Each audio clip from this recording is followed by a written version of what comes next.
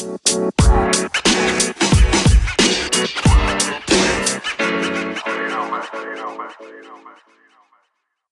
guys, welcome back to another episode of Warhammer Wookiees with Richard and Roman.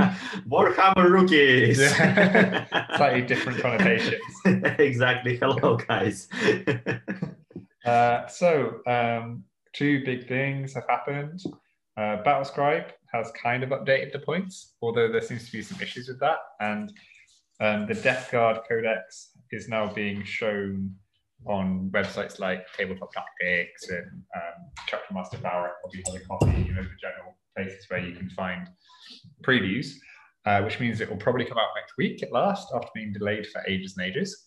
But I think we'll start off on the points situation with Battlescribe because I'm very lucky. My points work fine. Battlescribe is loading fine, and everything seems to be correct, at least for the armies that I care about. But I know at least one person who has had the points half updated and half incorrect, and Roman's had some issues as well. Yeah. So for me, guys, I've been trying to update my points because, that's the thing that we've been waiting for, right? Like, what happened with our armies, what will happen with our armies in the future, it all depends on points in general. So I updated the data from the Battlescribe, and then it crashed. And now I can't open any of my lists. Basically, the only thing that I can open it is the app. And as you can probably imagine, I have quite a lot of lists created on Battlescribe, and I don't really want to delete all of them and then try to recreate or rethink what I've been thinking when I was building that or this.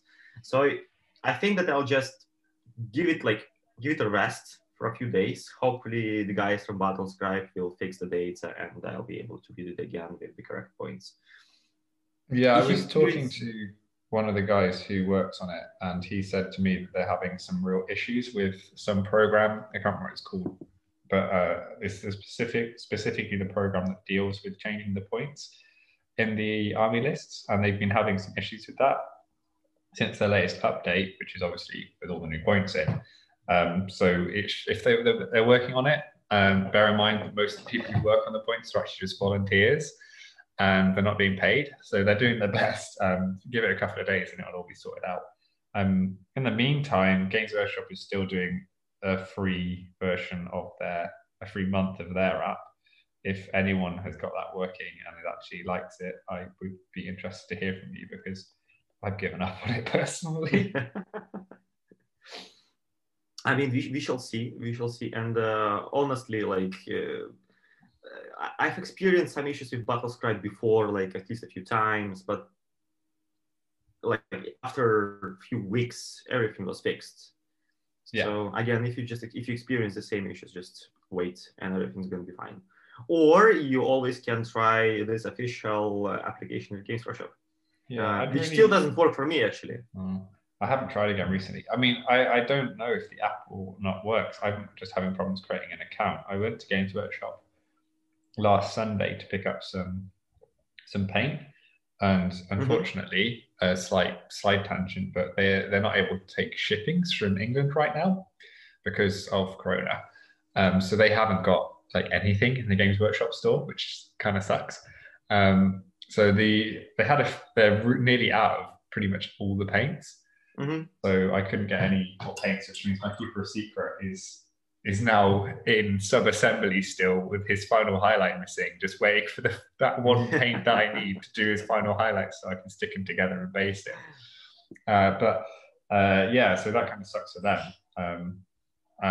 But I forgot to ask if they knew how to resolve my issue with the app. But basically every time I try and create an account, it tells me I already have an account. And then when I try and recover my password, I don't get an email or anything. So I can't be bothered to contact customer services. I'm not that bothered about using the app. If Battlescribe didn't exist, then I'd put more effort into trying to get it to work. But as it is, I'm quite happy with Battlescribe. Yeah, same for me. Honestly, I think in general, Games Workshop won't abandon this area of creating apps for these services. After some months or years in the future, those apps will become. I'm pretty sure that they'll become really good, just because of the amount of effort and because I guess Games Workshop programmers will be paid for that, and Battlescribe relies solely on enthusiastic people who just love Warhammer and they build it because they want to. So I think that in the future, those applications will be, in general, will be better than Battlescribe. But that's really distant future. Yeah, I mean, money and development time, right? But I still don't understand why they didn't just contract in the people who work for Battlescribe and just say, hey, you own the intellectual property of this thing called Battlescribe. I know it works for other game systems as well, like the Star Wars one and the other Star Wars one, the one with spaceships, the one with stormtroopers, and War Machine, which I don't know if anyone actually plays that anymore, and loads of stuff is on there. But I mean, I don't see, maybe there'd be an intellectual property issue with Games Workshop providing a service for other games companies, but if there wasn't, I would have thought that'd be a really strong position to be in, to be the one who has the app that makes the list that people use for every game system. Maybe there would be a conflict of interest of them, and that's why they didn't contract in Battlescribe. But no, I don't think so. I think that they could just still buy the code. Yeah. I mean, buy the company and buy the code, because they still need to, when you create an account for Apple, you need to register as a company, and then Apple will pay taxes for you and everything else. So basically, I think if Games Workshop really wanted to buy Battlescribe, they could buy Battlescribe. Yeah, I mean, they should. I don't know. I think they should do what's done a lot in the games industry, video games industry. Should be specific on this wargaming podcast. Right, companies like EA and Ubisoft will see an up and coming studio and then be like, "Hey, we own you now. You will still work. You're still the same job, but we own you, and here's a lot more money to do what you've been doing before."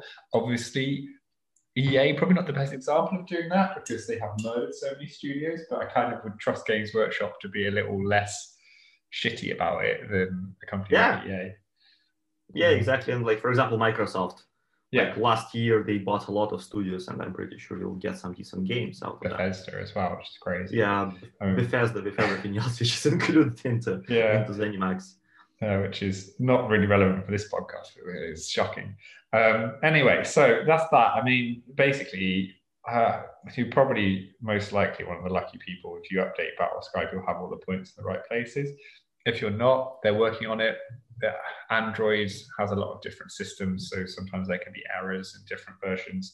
And in the next few days, it should all resolve itself, and then we'll have points to play with.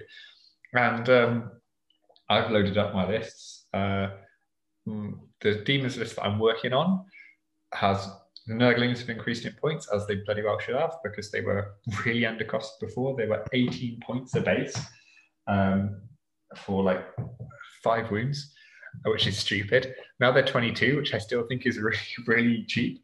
And to be honest, for me, it's kind of a good news because it means that I lose like 1 base off each unit I take.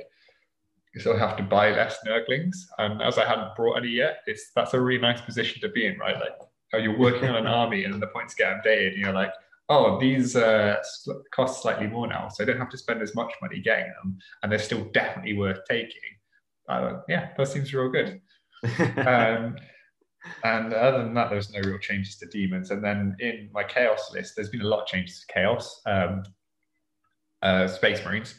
And like Raptors are real cheap now, they're worth looking at. I have a squad of Melter Raptors, which could be kind of interesting with the new Melter rules as well. Might try those out. Warp Talons are a lot cheaper. I've got 15 of those. And the main thing that surprised me is Terminate is going down in points because Chaos Terminators were really, really good, especially as Emperor's Children, where you get those guaranteed charges. I think that you should consider yourself lucky because in general, the things that you prefer to see in your army, they usually go up in points, not down. And you had quite a nice decrease. Well, for example, in AdMech, from what I saw in those Excel sheets with all the points collected by various people, in general, my army should go up, I think, 200 points. Oh, that's a lot. I'm down 65 for reference. So that's a nearly 300-point difference in our armies. Yeah, exactly. So actually, it's quite possible that I will rely only on machines. If actually it will, if everything is correct, and when I'll see the points in the Battlescribe, I will be able to confirm that, but it looks like I will need to rely on machines, on doom crawlers, on archaeocopters, robots, and all of that with minimum amount of troops, which is kind of something that I really wanted. Yeah. But with the current missions where you need to hold a lot of objectives, well, that can be a bit complicated, I think, because I'm not sure if they can hold objectives actually. Yeah, it's an interesting one. I think we'll have to play some games when the lockdown is lifted. I think like Cerberus Raiders are probably still worth looking at for going and taking those early turn objectives and then giving your slower machines. By the way, you sound a bit like a Bond villain when you say I rely only on machines in your Russian accent. I rely on machines. And so I think like Cerberus Raiders to push out early, basically the same as what you've been doing, but with like kind of instead of using the Vanguard, actually moving your other stuff forward. I don't know. We'll have to play around, and maybe by the time we're actually allowed to play again, you have a new codex anyway. So who can say what position we'll even be in? That's actually really annoying. I mean, like I remember that they promised to release Death Guard like 6 weeks ago. Oh, Death Guard was supposed to be out before Christmas originally. Yeah, exactly. We should be having Dark Elder now. Exactly. So it's been actually like 7 weeks ago we should be having Death Guard, and we basically having it only now. So I guess like if we push back all the codexes like that, at least those 7 weeks, that basically means that my hopes to get some AdMech codex before summer, they kind of vanish. I'm actually kind of hoping that because I'm working on Demons now and I really like the list that I've come up with and I like the way they're playing at the moment. Chaos Space Marine, new Chaos Space Marine Codex would be really good, but I'm actually kind of hoping the Demons Codex is kind of far out because I'd actually like to try this army build before I get a new Codex, and with the whole lockdown situation, obviously I can't until that's lifted. And if they take away the Exalted Creative Demons thing, then that really sucks. So I actually think Chaos Team is in this really weird position where they're super competitive and they have lots of interesting builds, even though they don't have a Codex.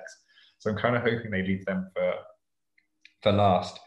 And like things like AdMech and Chaos Space Marines that actually, sure, they do have some interesting builds, but they're not top tier and they don't have many builds. There's just there's one thing you can do, but I don't know. Well, before, as you know, usually it was a mix. You take some vehicles, you take some troops, and that's basically your AdMech army. After the Psychic Awakening book, the main tactic became just take as many troops as possible and some transports and hold objectives and then die, but it doesn't matter because you've been holding objectives the whole game. Now that sounds like how you play 9th edition. Yeah, exactly. But now it's going to be quite difficult to do that because before Rangers costed 7 points, I think, and Vanguard's been costing 7 points as well. Now they cost 9 points, and I still don't get if it does include weapons or does not. It might do because they've been rolling a lot of weapons in to points costs. Okay, so we just checked and it's 9 points per model, which is kind of expensive, I would say, for what they do. And usually if it's not a lot of them, and again, in general, it wasn't a lot of them. It was like 3 basic units of Rangers or 3 basic units of Vanguard. They basically been trying to hold objective, but again, if you shoot at them, they die. Like saving throw is like 4+, invulnerable save on 6+. So nah. Questionable. Yeah, I mean, I think like the sort of list that you were playing and that other people were using, like the Vanguard spam list, where you had just a stupid amount of Vanguard.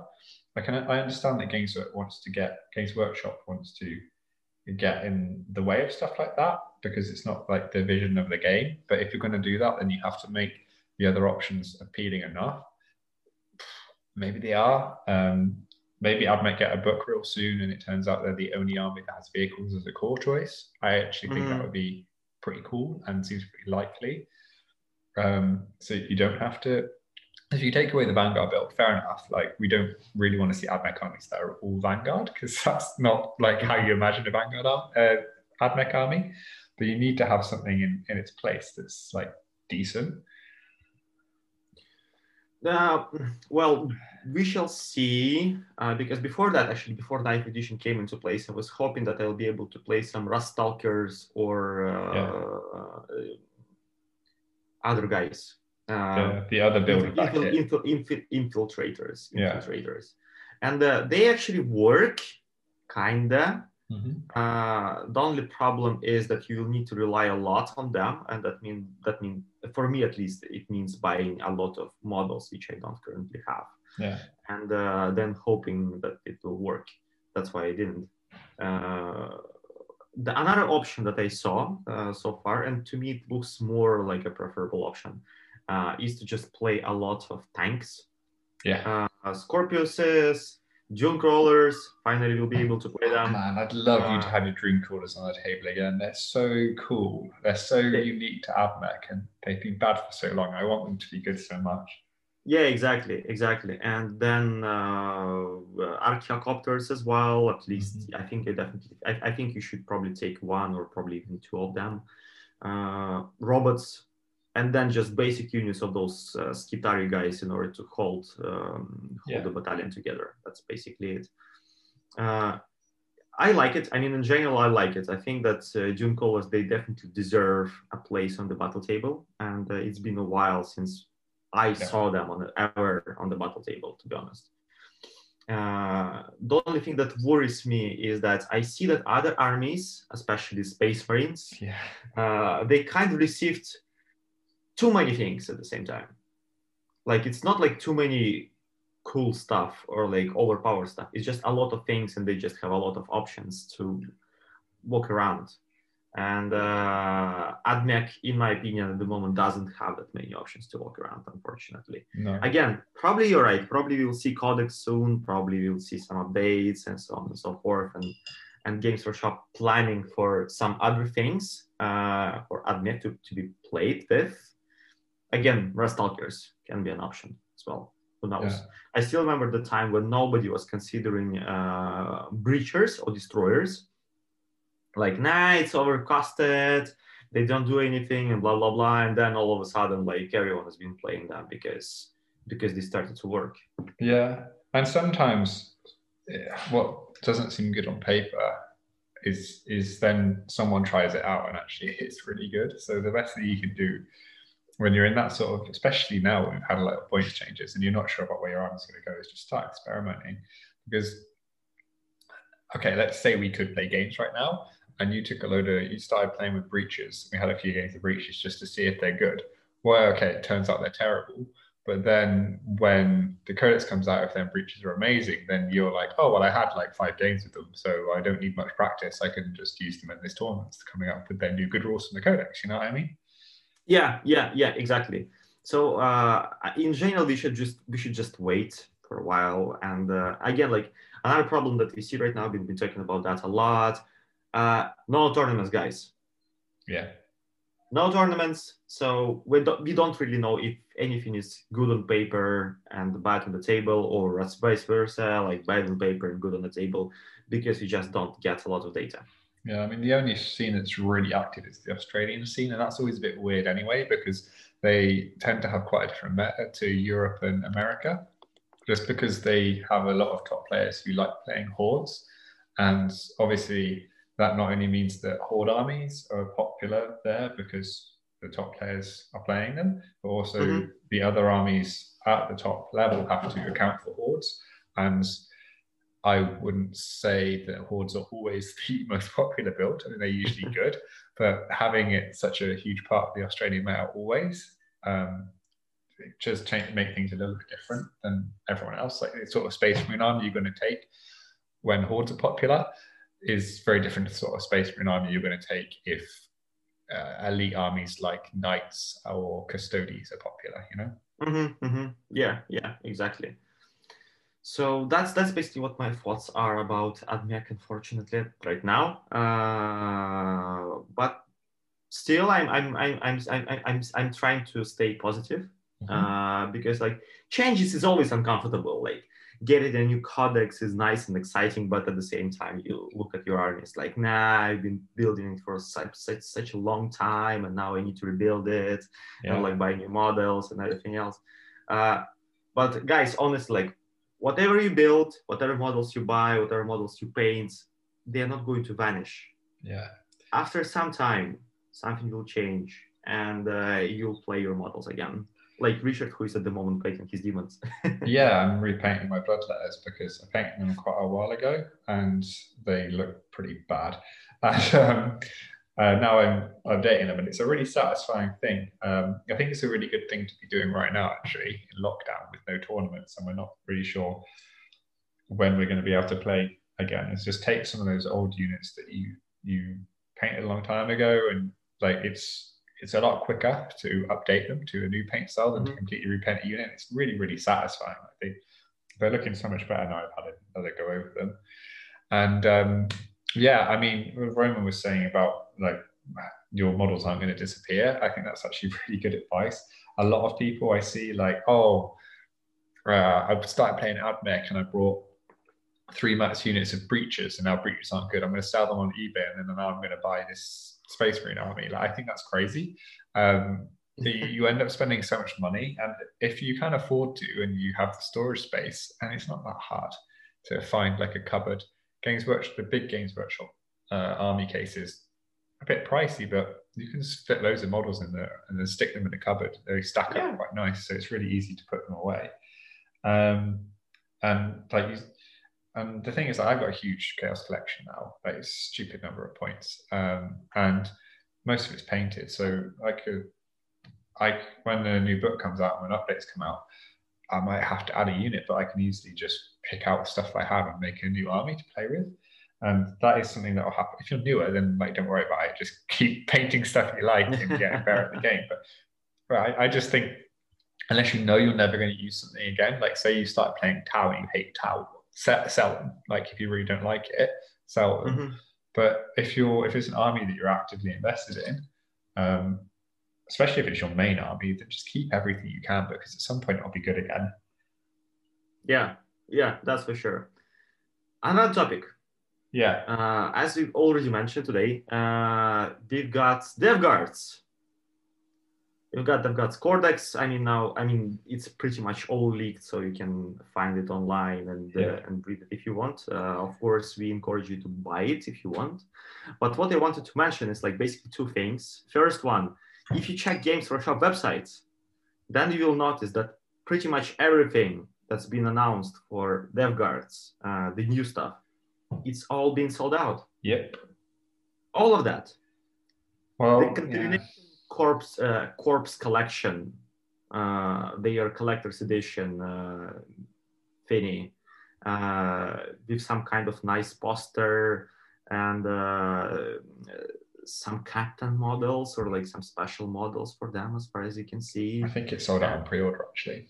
Yeah, it's been sold out like pretty much immediately, I think. Everything else, like separate models, Plague Marine, Iconbearer, Plague Marine Champion, Plague Marines, reinforcements, the Codex Collector's Edition itself, all of that sold out as well. The only thing that hasn't been sold out just yet is Combat Patrol DevGuard. Yeah. Which I honestly think is like, nah. I mean, like, it could be better.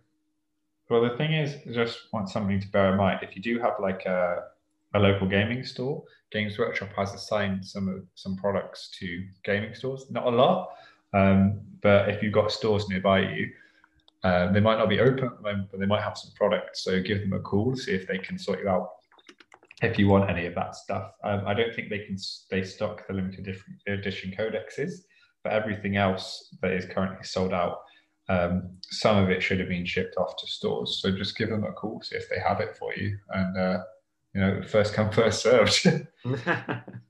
Actually, you're right. I just checked the Alpha Spell, the one that's in my neighborhood here, and they actually have all this stuff. I mean, you still can buy them. But I'm saying, like, give them a call, because you don't want to get there. You don't want to take the journey there and it's already sold. So call them up and say, hey, I want this, put it aside for me, and they will. Like they'll just take it off the shelves. behind the desk I'm just for you. surprised like how fast they vanished, because like I knew that DevGuard, like pretty much any other army in 40k universe, it has a lot of fans. I still remember how Genestealer cults immediately like vanished right after the button pre-order this appeared on the Games Workshop website, because I mean Genestealer cult is a nice army. Don't get me wrong, it's a nice army. Their lore is great as well, and I really like how it looks. But I really didn't expect it to vanish immediately. Yeah. Like, why? I think Death Guard makes a lot of sense though. Like they've been really good since the start of ninth, and now they're getting a push to be even better. And they're probably the most popular Legion at the moment out of all of the Chaos stuff. Really? Yeah. I mean, the thing with Nurgle is it's a really good from a painting and modeling perspective for all levels of the game. Like if you're just starting out, you can spray them green, paint the metal bits Ironbreaker, and then wash it with Agrax Earth, and it looks pretty good. Like it just looks like a dirty thing. And then if you can go all the way up to like the top levels, you look at someone like Demon Rich on Instagram, his version of Mortarion, where he has like all like rots and everything, like painted in high detail. So I think that's why they're so popular, because they're really, for every level of modeling and painting, there's stuff you can do. And people like green, I guess. I don't know, like the Nurgle's my least favorite. I mean, I like all the Chaos stuff. Nurgle's my least favorite aspect of it. But yeah, I think they're probably the most popular. Historically, it was cool. But I think Mortarion is gorgeous. Yeah. The Mortarion model was gorgeous. Yeah, like, it's very cool. Honestly, probably one of the best models so far. I like Magnus better, like a lot better. But that's me. You just like Magnus more. Yeah. I mean, like, yeah, from lore perspective, I also prefer Magnus, but the model is, guys, that's so cool. Yeah. I mean, that amount of details and like everything, it's just great. I just can't complain. Well, yeah, but like talking about Mortarion, he is really good now. He's only 490 points, which is less than a knight.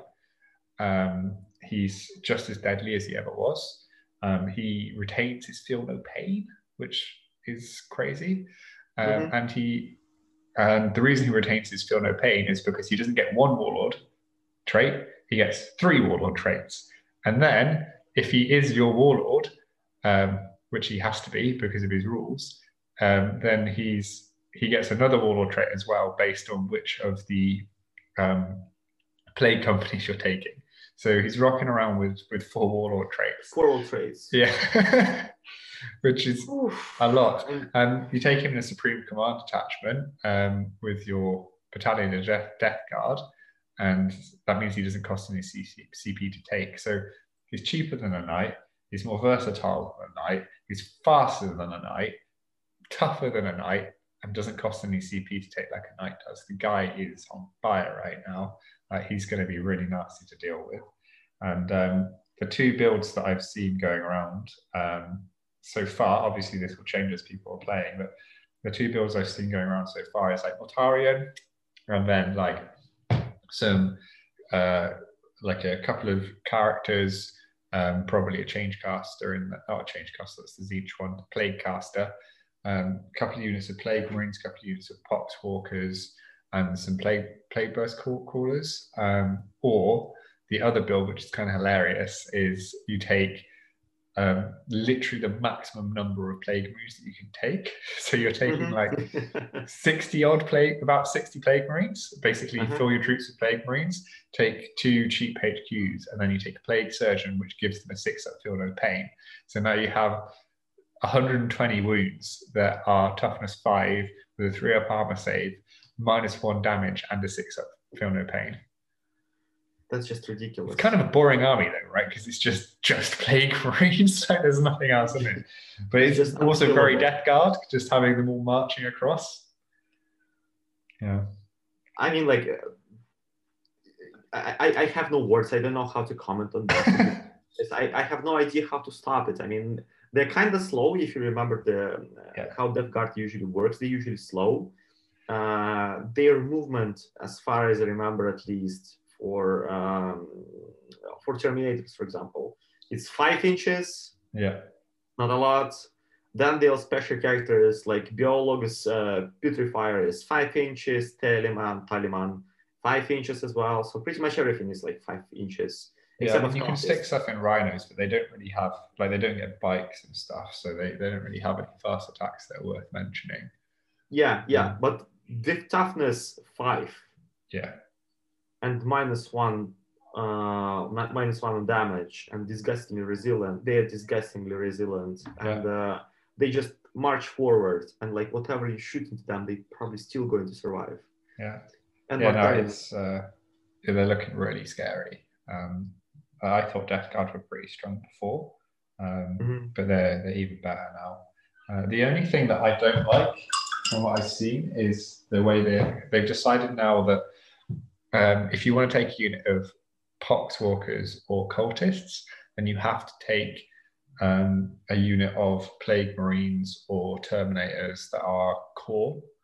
Mhm. So you can't do a pure poxwalker army right now, which I understand why, because there were some really janky things where people were making infinite poxwalkers, and maybe it's not the vision they have for the game, but the only Death Guard army that ever piqued my fancy was having Typhus and just loads of poxwalkers.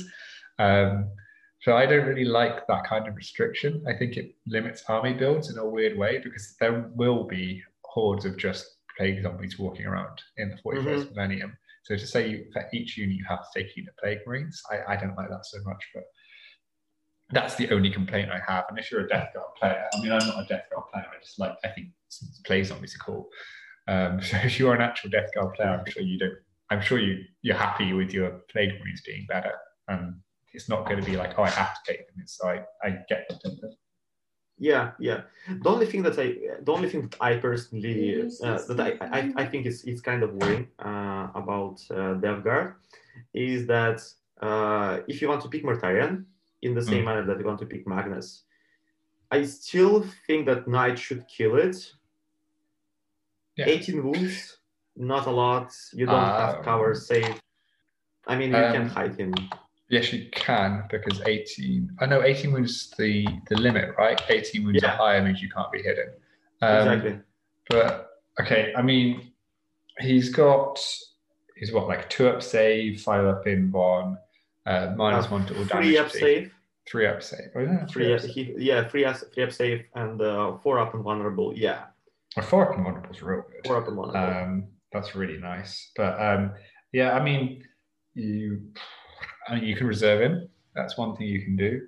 Yeah, really. Now you can reserve him. Yeah. Keep forgetting that. Yeah, and I think you're going to see Magnus and Mortarion reserved a lot of the time in the new thing. But Mortarion is pretty tough, and I think once you put psychic powers on him to make him even tougher, he's going to be pretty unstoppable. But it's going to getting him going to begin with. It's going to be the challenge. But I think as long as you're not stupid with him, I mean, if you do start him on the board, put him right at the back, all this sort of stuff.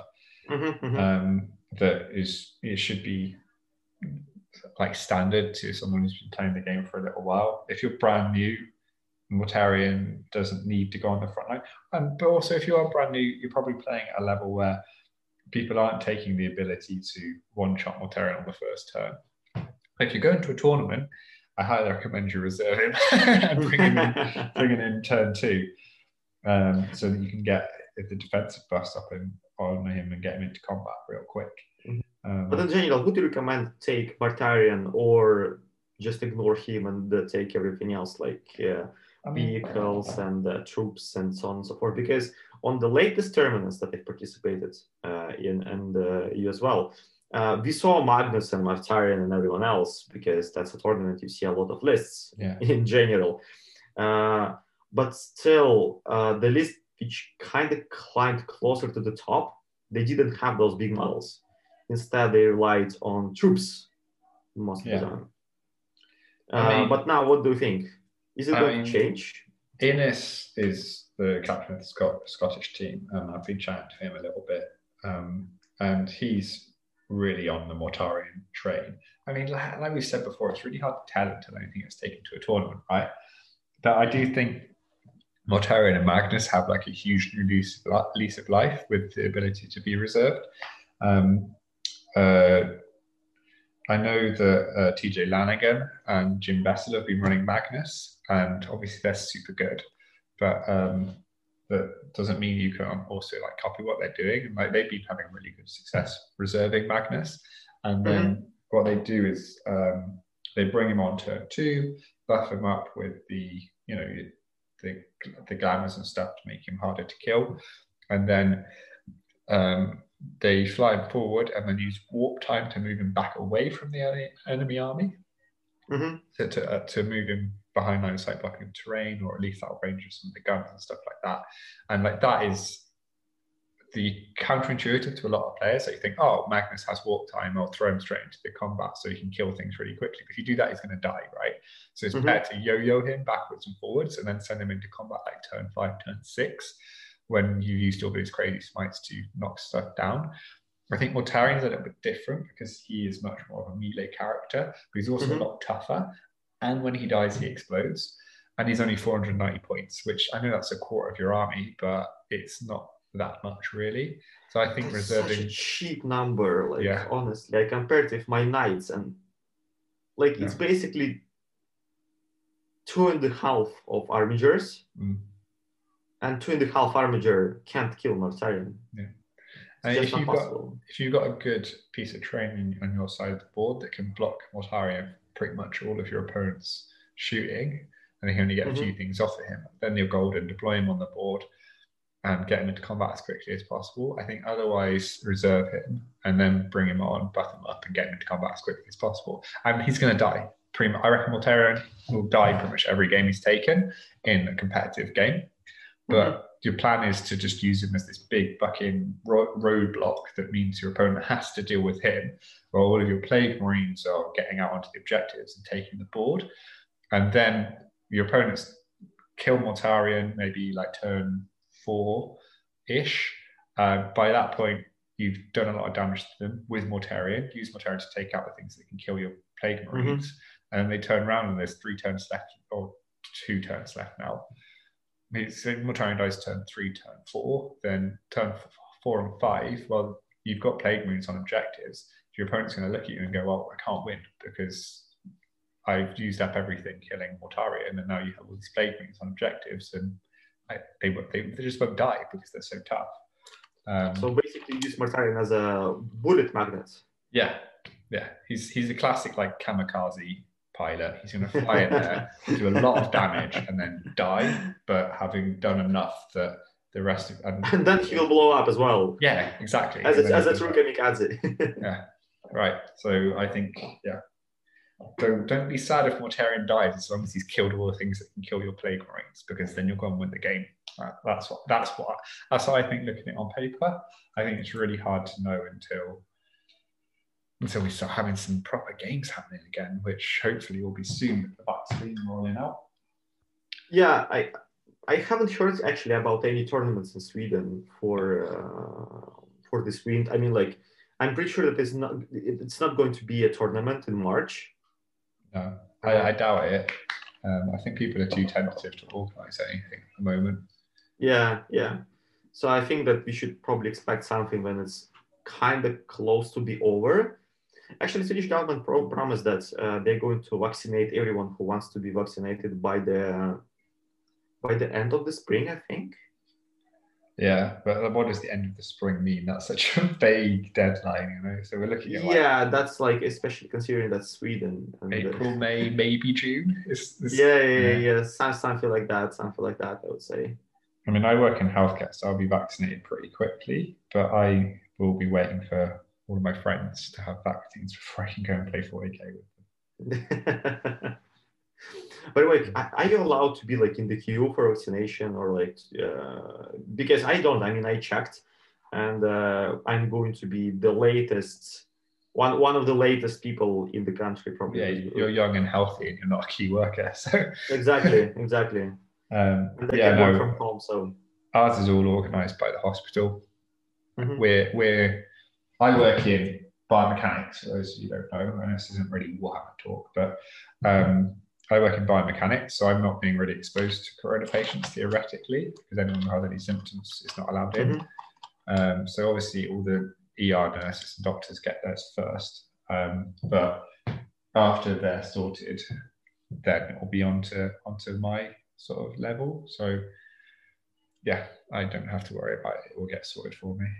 Yeah, guys, you might think that that's like a side discussion, but we're still discussing DevGuards and Nargle and sicknesses Yeah. and diseases. So it's kind of all over here. Yeah. By the way, did you read the codex for the DevGuard? I mean, in general, like units, descriptions, and everything else, the new one. I mean, I haven't got my hands on it yet. It's something I might pick up just as something to read, because we're so delayed on codex releases. I have the previous DevGuard codex somewhere. I think it's going to be really interesting to see what actually comes up after people have read it properly. Because obviously the things that are standing out now is Mortarion. Everyone's going to look at Mortarion first because he's a big boy. And the plague surgeon who's giving a 6-up Feel No Pain. I think it's hilarious, all the noble players that were whinging about their Feel No Pain being taken away. And now they have -1 damage and Feel No Pain if they take a plague surgeon, which you absolutely do. They've nerfed the biologist Putrefier, I know that. People are looking at Death Shroud Terminators. It's been pretty good. But who knows? Once it's been in people's hands for a while, there'll be something in there that no one's noticed. I basically have the new codex at the moment. Yeah. And we can take a look at the most important things, at least very important things before 9th edition. We don't know what's going to be important now or not, but at least we can discuss like warlord traits and their new legions rules as well. So the first warlord trait is called Revoltingly Resilient. Each time this warlord trait loses a wound, roll 1 d6 and 5 up. This wound is not lost. Yeah, I mean that's the one that Mortarion has that gives you 5 up. Feel No Pain. Super good on Mortarion, probably useless on any other warlord because they shouldn't be getting shot anyway. It's only because Mortarion is massive that it's ever going to be an issue. If you're a Demon Prince or a Chaos Lord, then you're just going to be hiding. Next one, Living Plague Aura. While an enemy unit is within 3 inches of this warlord, that unit cannot be affected by any aura abilities, excluding those aura psychic powers of units of your opponent's army. It's pretty cool. I mean, really good in a Space Marine meta. Shut down Rebrute Guilliman. Shut down auras. I mean, it's really nice. That's why I personally take those Archaeocopters because I mean, you just shut down auras and then kill everyone. That's really nice. Yeah, I mean, it's kind of risky having a warlord up that close to the enemy army, but as we just discussed, Mortarion is a kamikaze guy. Yeah, so he's gonna kill things. Yeah, exactly. He's still gonna be there, so that's really nice. Okay. Hulking Physique.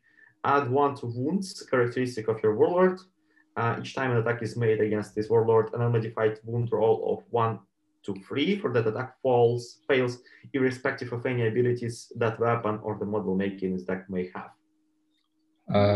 Yeah, that's pretty good. I can see that going on a Demon Prince. But I mean, it's so arbitrary because I would run Mortarion. But yeah, if you had a Demon Prince as your HQ, then I can see that being really useful. Arc Contaminator. Or this is another Mortarion one. While a friendly Plague Company core unit is within 6 inches of your warlord, each time a model in that unit makes a melee attack with a plague weapon, you can reroll the wound roll. Each time a model in the unit makes a ranged attack with plague weapon that targets unit within 12 inches, you can reroll the wound roll. Yeah, so this is so it's worth noting that the core units are Plague Marines and the various kinds of Plague Terminators, which is cool. They're stuff that people want to take. And the second part is what's really interesting because I believe the way it means that Mortarion, say it's Mortarion or your Demon Prince, whatever it is, they have to be within 12 inches of the unit, but the unit firing can be at the back. So you can have your warlord, your scary warlord, right up in the front of the enemy army, putting this debuff on them while your Plague Marines stay back in relative safety shooting, which is a nasty combo. Like that's really hard to deal with. Yeah. Rotten Constitution. Add 1 to toughness characteristic of your warlord.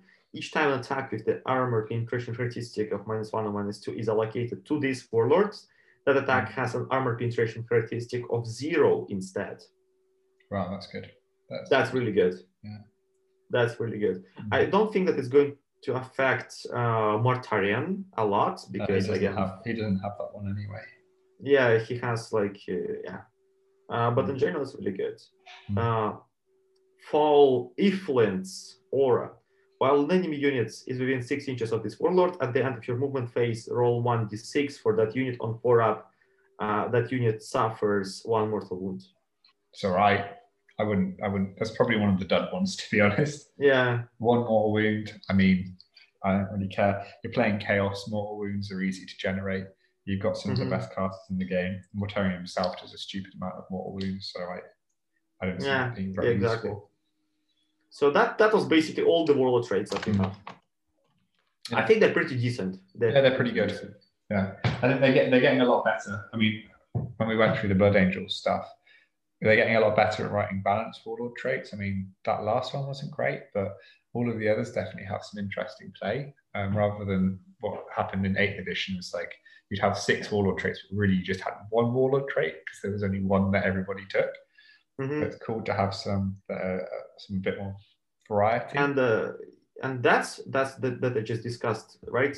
Those are warlord traits in general for all dev guards. Yeah. But then we also have warlord traits which are specific for the legions. Of play companies. Yeah, play companies, exactly. There is 1, 2, 3, 4, 5, 6, 7 play companies. Of course there are 7. That's the holy number of Nurgle. Yeah, that's the whole number of Nurgle. Okay, so I'm going to go through them. In order to get those, you will need to spend CPs, and they all cost the same. They all cost 1 CP. So the first one called Harbingers. They have a stratagem, which I can't read the name really. Use stratagem in the fight phase. When a Harbinger unit is selected to fight, until the end of the phase, each time a model in that unit makes an attack, you reroll the hit roll. Yeah. If you want to do melee Death Guard. Yeah, that's all right. I mean, to be honest, if you're doing that anyway, you probably want to just take either Mortarion or a Demon Prince or a Lord and just have reroll ones to hit. I don't see why you'd spend a stratagem on that. Maybe if they're out on their own. But yeah, generally you're going to have a character nearby that provides rerolls. Yeah. Warlord trait, Shamble Road. Shamble Road, while an enemy unit, excluding vehicles, is within contagion range of this unit, at the start of your opponent's movement phase, roll 1d6, subtracting 1 if that enemy unit has the character keyword. On 4-up, that enemy unit suffers 1 mortal wound. On 6, that the enemy unit suffers D3 mortal wounds. It's all right. Yeah. You want to go character hunting? It's okay. Yeah. Relic. Infected Remains.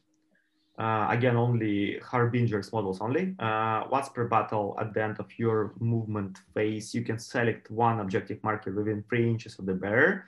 While the bearer is on the battlefield, that objective marker has the contagion of Nurgle ability, and it's considered to have all the same contagion abilities that bearers has.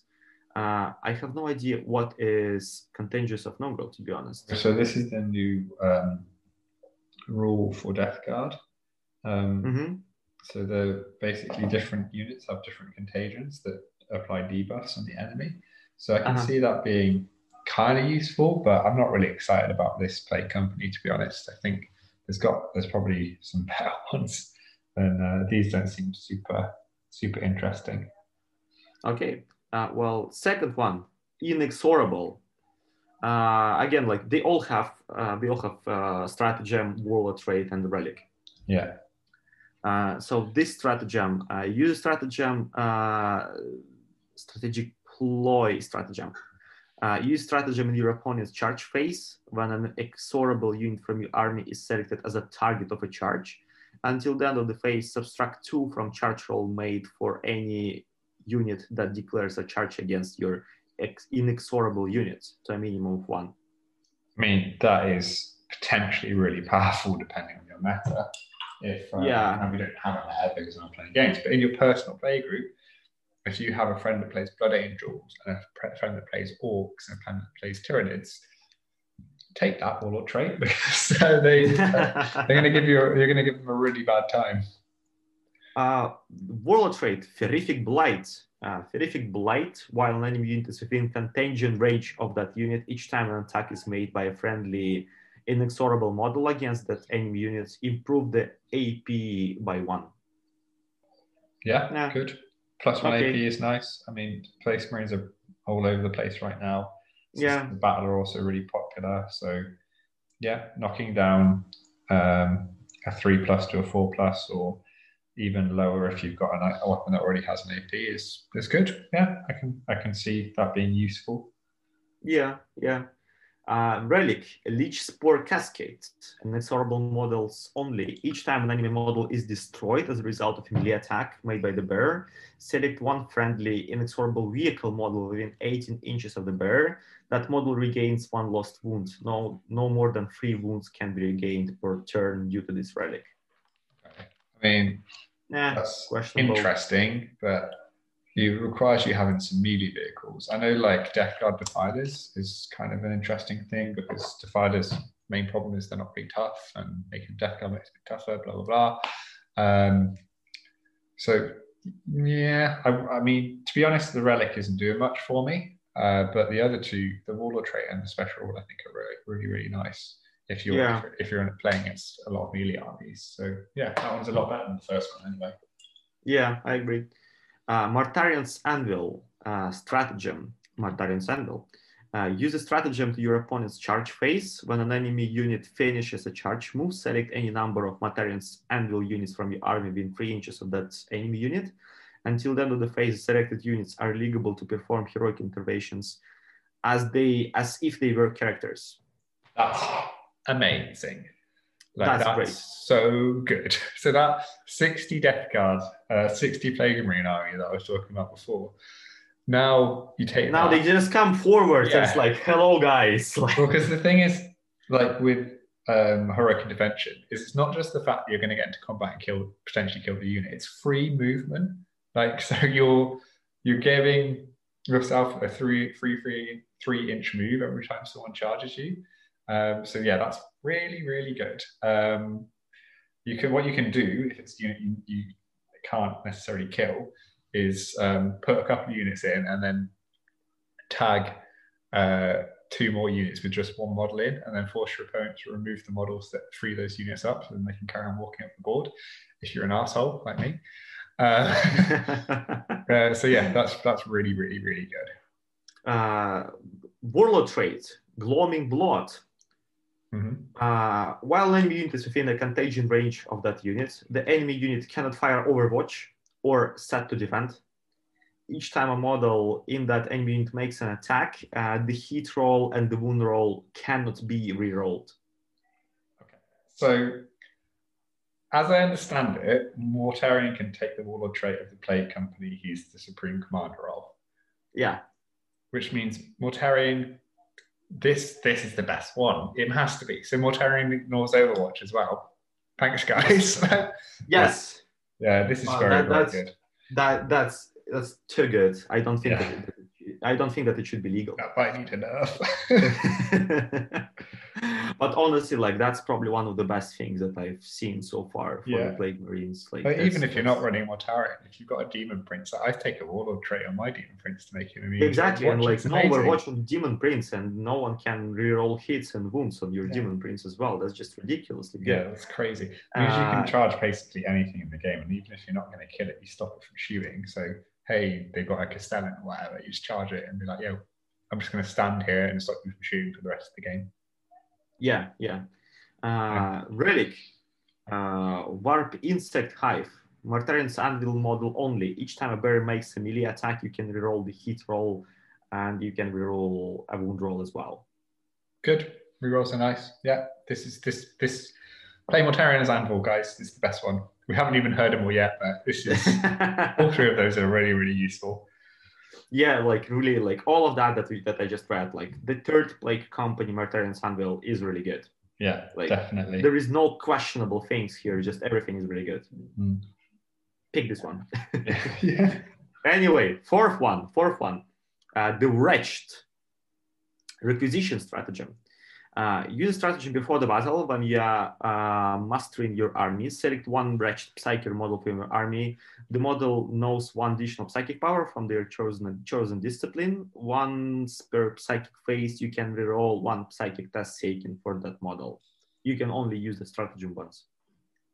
Okay, so it's not bad, but you're playing Chaos, right? So I'm talking from a competitive perspective now, not necessarily a Death Guard player's perspective. If you want really reliable psychic, ally in either Thousand Suns or Word Bearers, because they have stratagems and various things that are much better than that for casting lots of psychic powers. It's all right. It's all right. Same. Like I don't think that that's something that changes like the game drastically. Like Death Guard's thing isn't psychic powers. Like I'm sure there's going to be a few you're going to want to cast, but you don't need to start loads of psychic powers. If you're doing that, you should be playing Tzeentch or Word Bearers anyway, right? Yeah, exactly. War trait, Ether Plague. Ether Plague contagion. While an enemy unit is within contagion range of that unit, each time an attack is made by a friendly wretched model against that enemy unit, and an unmodified roll of 6 automatically wounds the target. Was that a bubble that affects everything? While an enemy unit is within contagion range of that unit. Okay, so that's actually much better than I thought, because if you take Mortarion and a whole load of Plague Marines and then you send them forward, then every model, because Mortarion's got a massive base, right? So its contagion range is massive. So yeah, you could affect the entire enemy army. If you play a lot against like tank lists or knights,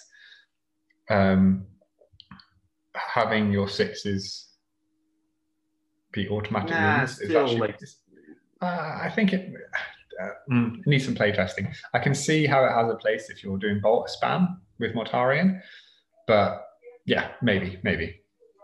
Yeah. I still think that's questionable. I mean, like relying on sixes is always like a questionable choice. I mean, if Mortarion's Anvil didn't exist. Yeah, exactly.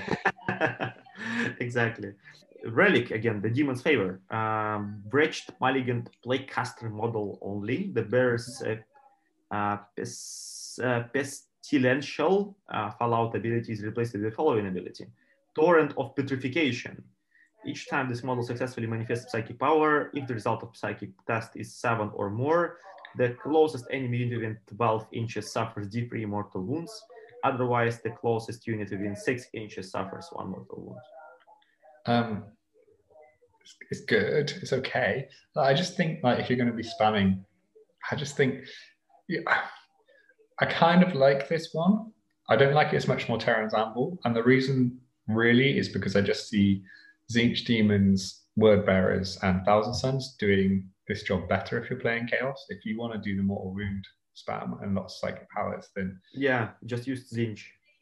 If you're a Death Guard player that likes doing psychic powers, and then this is the one for you. But if you're a Chaos player that likes doing psychic powers, then play Tzeentch or Word Bearers. Play Tzeentch. Yeah, I that's probably my impression about that. Like, if you because like from the Chaos armies I've played against so far, like every time you see a lot of psychic powers being manifested, it's not not a surprise when you play against Chaos.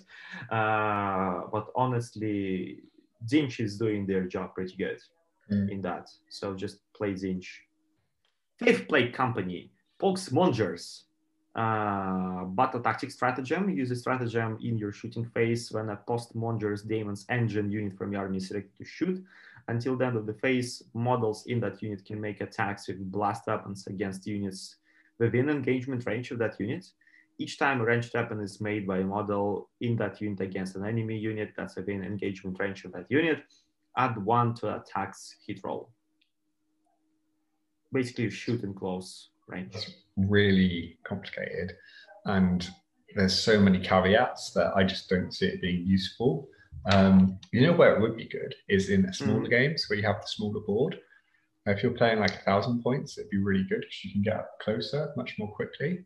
And I Yeah. think that would be really good. But I think like a 2,000 point level, your opponent's going to be able to outrange you enough that it's not really going to come into play. Yeah, yeah.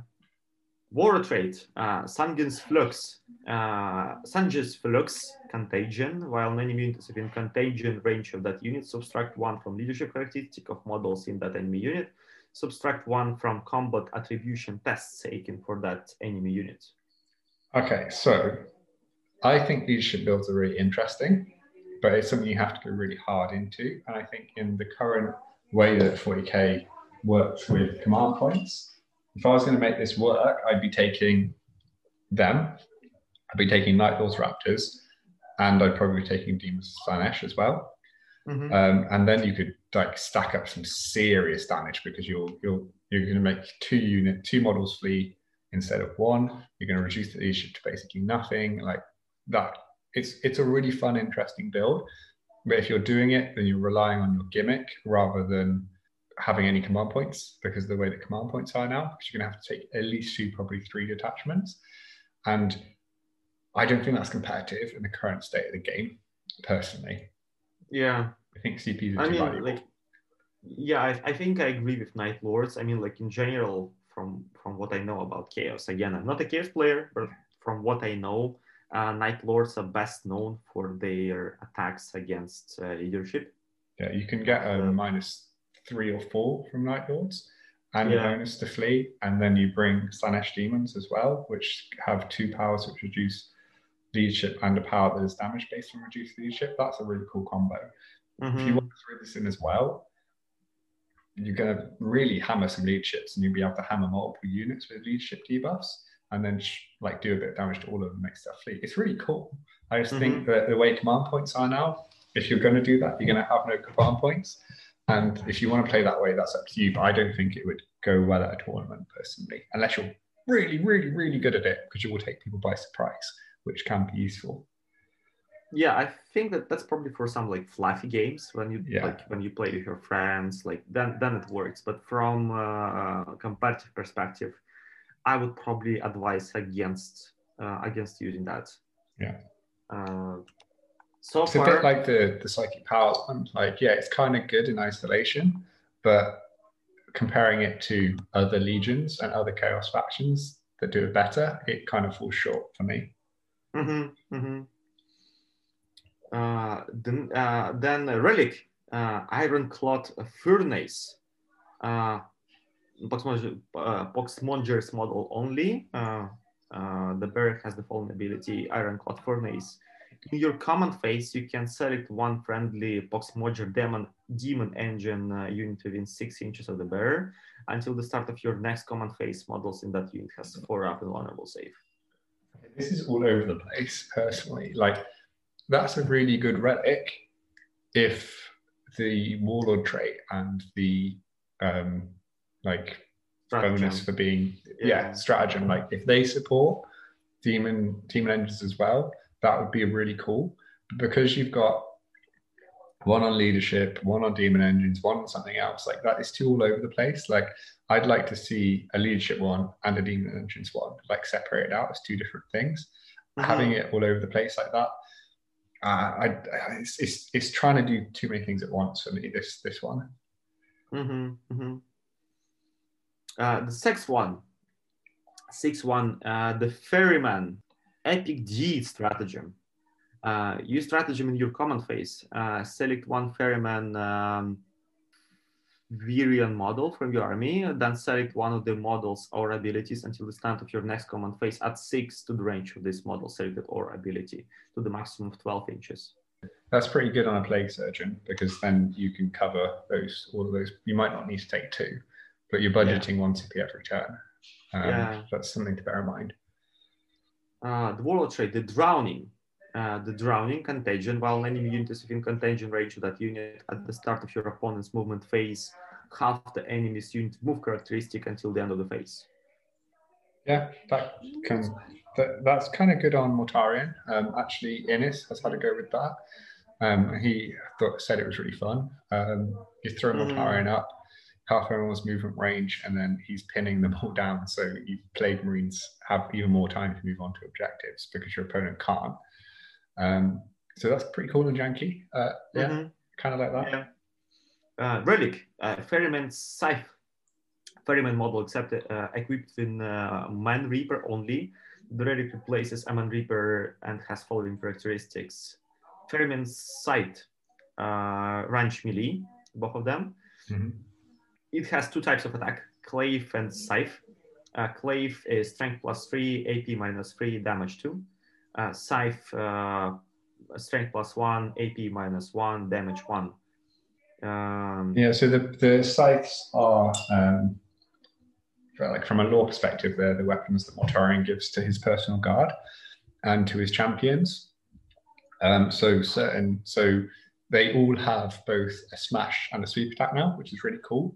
It's one of the reasons that the Terminators are really good now, because they're nice and versatile.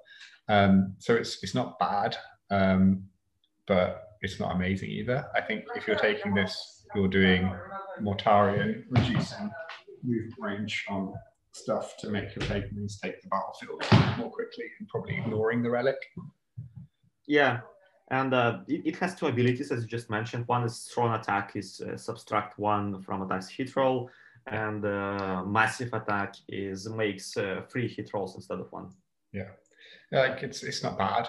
I don't know if it's much worth upgrading it from a regular Plague Scythe, and you're probably not taking a character that has a Plague Scythe anyway. But I actually quite like this one, because you can have the stratagem making your Plague Surgeon. If you do like a Mortarion and like way too many Plague Marines, that's basically your entire list, right?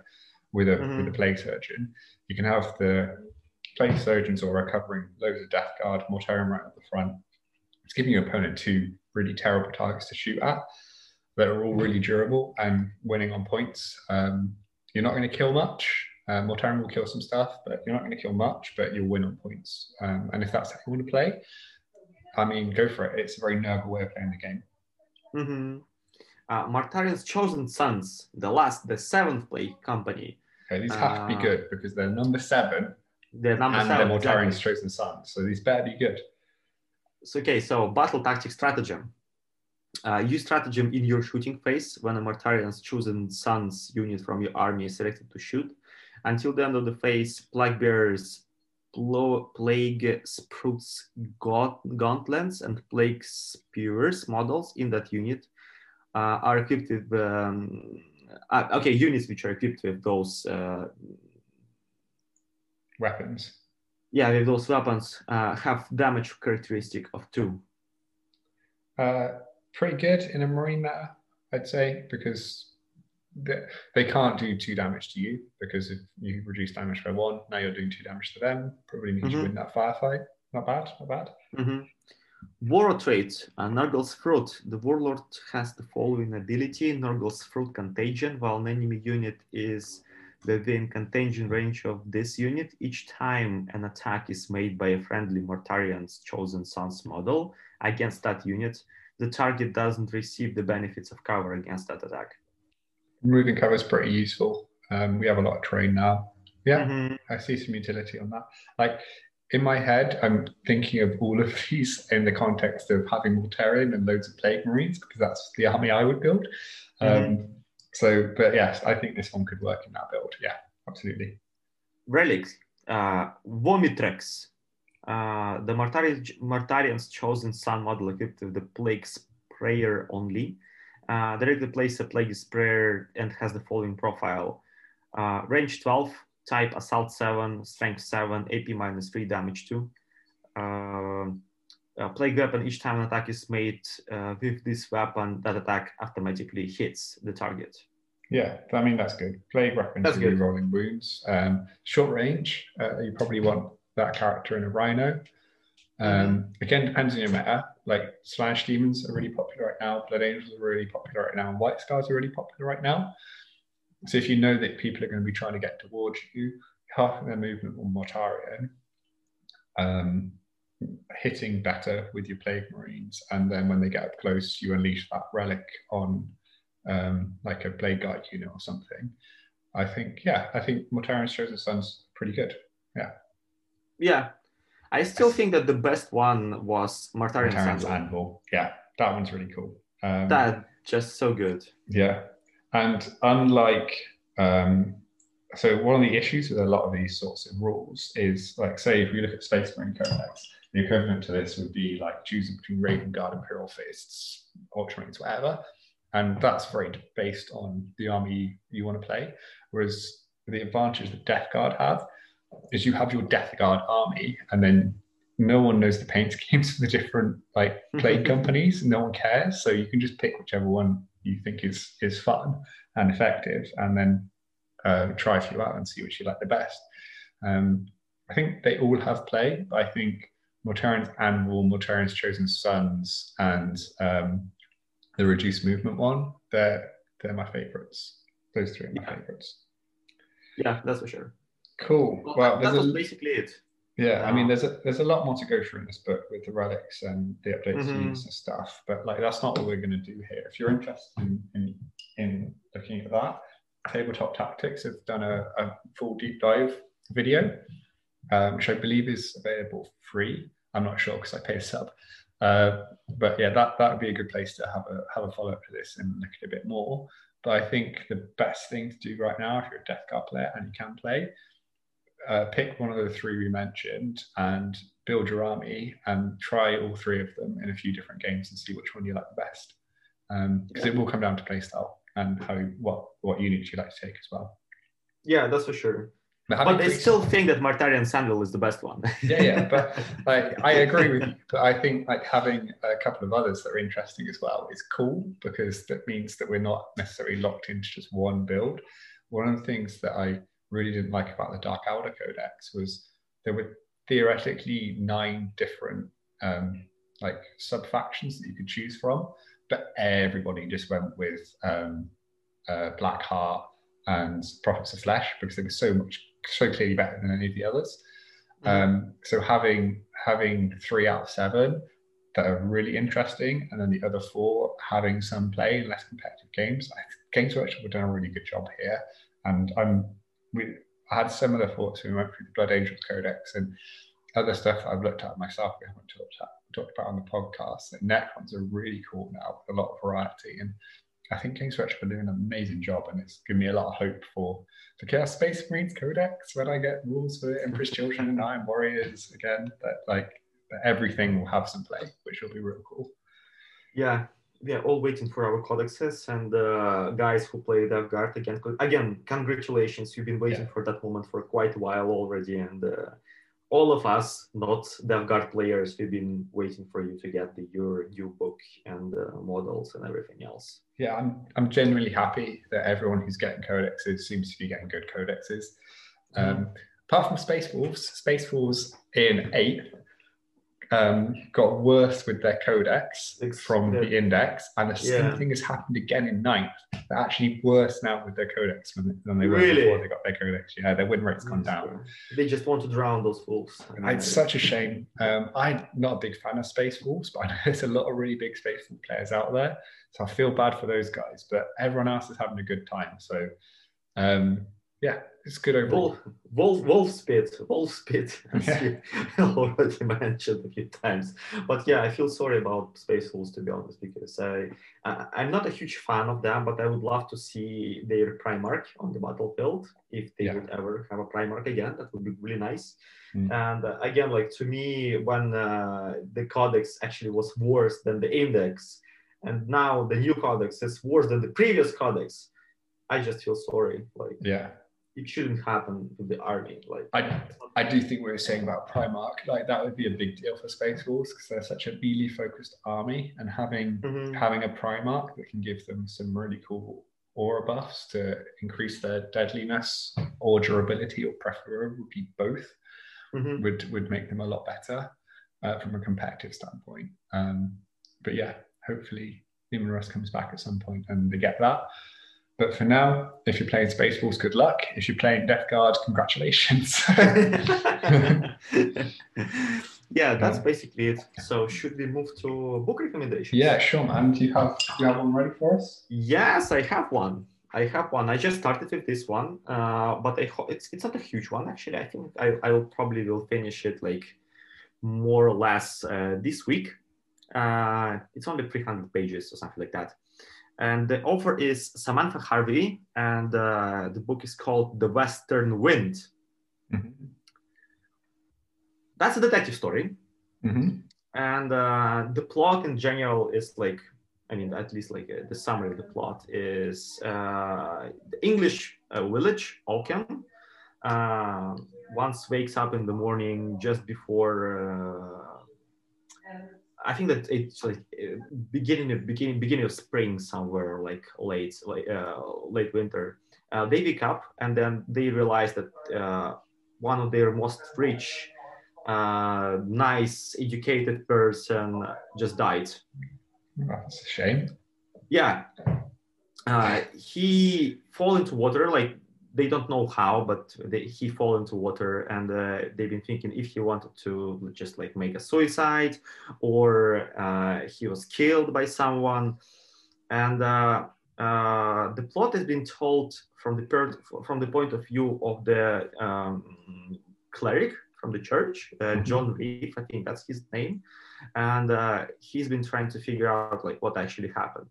So if you read The Name of the Rose by Umberto Eco, or the Michael Namis book, Cooking a Bear, that I've already mentioned in one of the one of the episodes of our podcast, that's pretty much the story. I mean, like you have medieval village.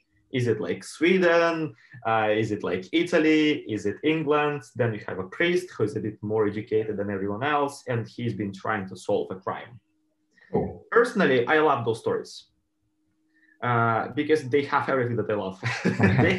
they have some kind of really nice medieval environment, like descriptions and everything else, cultural motives, religion, like all of that together.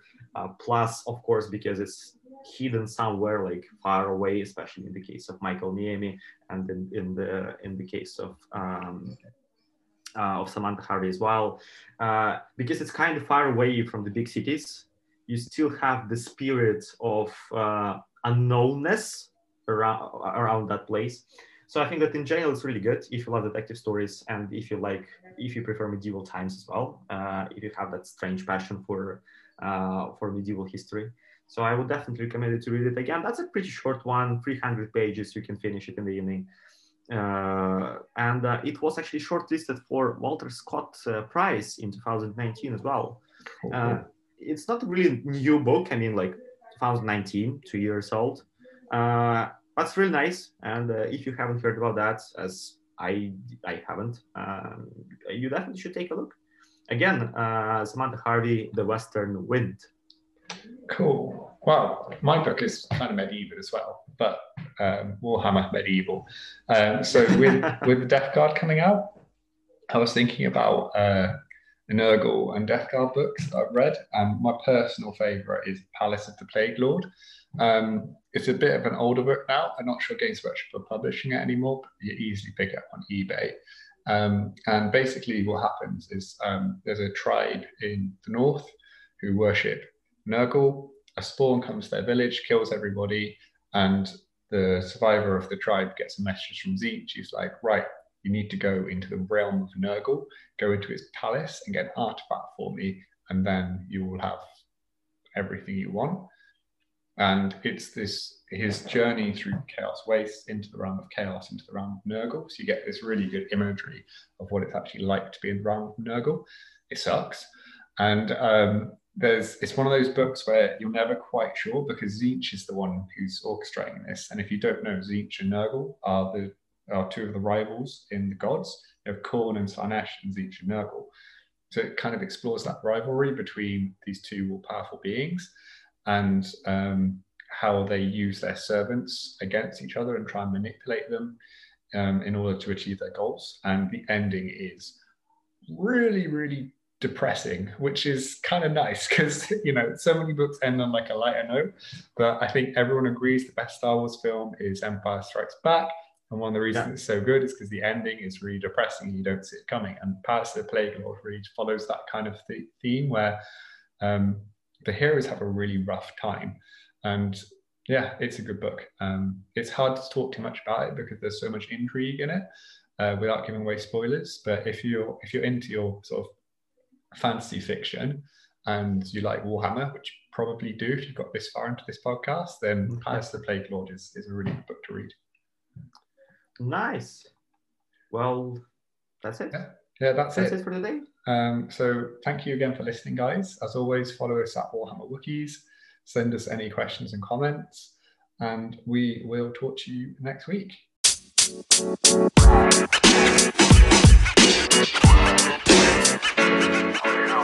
know, man.